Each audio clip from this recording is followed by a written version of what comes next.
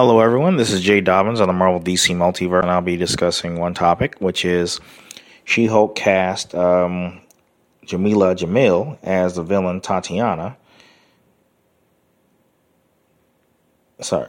Titania on Marvel Disney Plus series.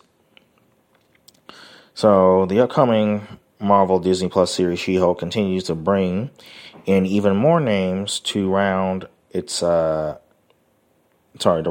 cast, as The Good Place's Jameela Jamil has been revealed to be playing longtime She-Hulk foe Titania. The scoop was initially broken over at the Illuminati and reported on by comicbook.com, and Collider has independently confirmed the news with a source close to the project. Jamil joins the previously announced cast consisting thus far of Tatiana Maslany in the titular role of Jennifer Walters / She-Hulk, Mark Ruffalo as Bruce Banner Hulk, Tim Roth in the reprise role of Emil Blonsky, Abomination from 2008 in The Incredible Hulk, Ginger Gonzaga as Walter's best friend,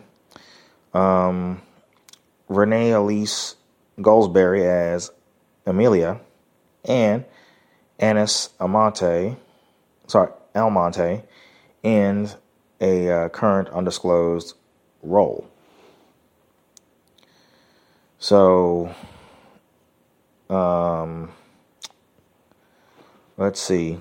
Per our long-ranging interview with Marvel Studios' Kevin Feige, we already know that She-Hulk will be adopting a slightly shorter episodic format lengthwise compared to other Disney Plus shows like Falcon and the Winter Soldier, and is being developed as 10 half-hour episodes.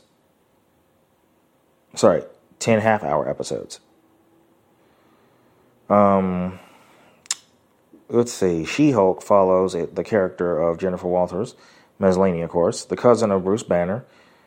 When she receives a blood transfusion from her Avenger cousin, she ends up receiving his gamma-infused powers, of course. So, the main difference between the two is that Walters can retain most of her intelligence, emotional control, and personality once she has taken on the complete Hulk form.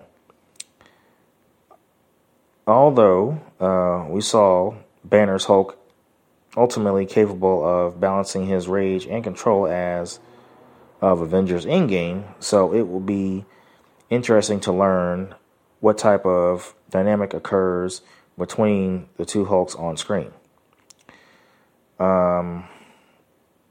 The series is directed by Kat Coro and Anu Valia, with Jessica Zhao as lead writer.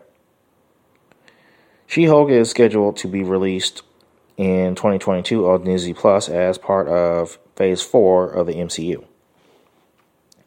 So that concludes this topic. Feel free to visit us, like us on Facebook. We are available on iTunes, Google Play Music app, Spotify, and of course, YouTube.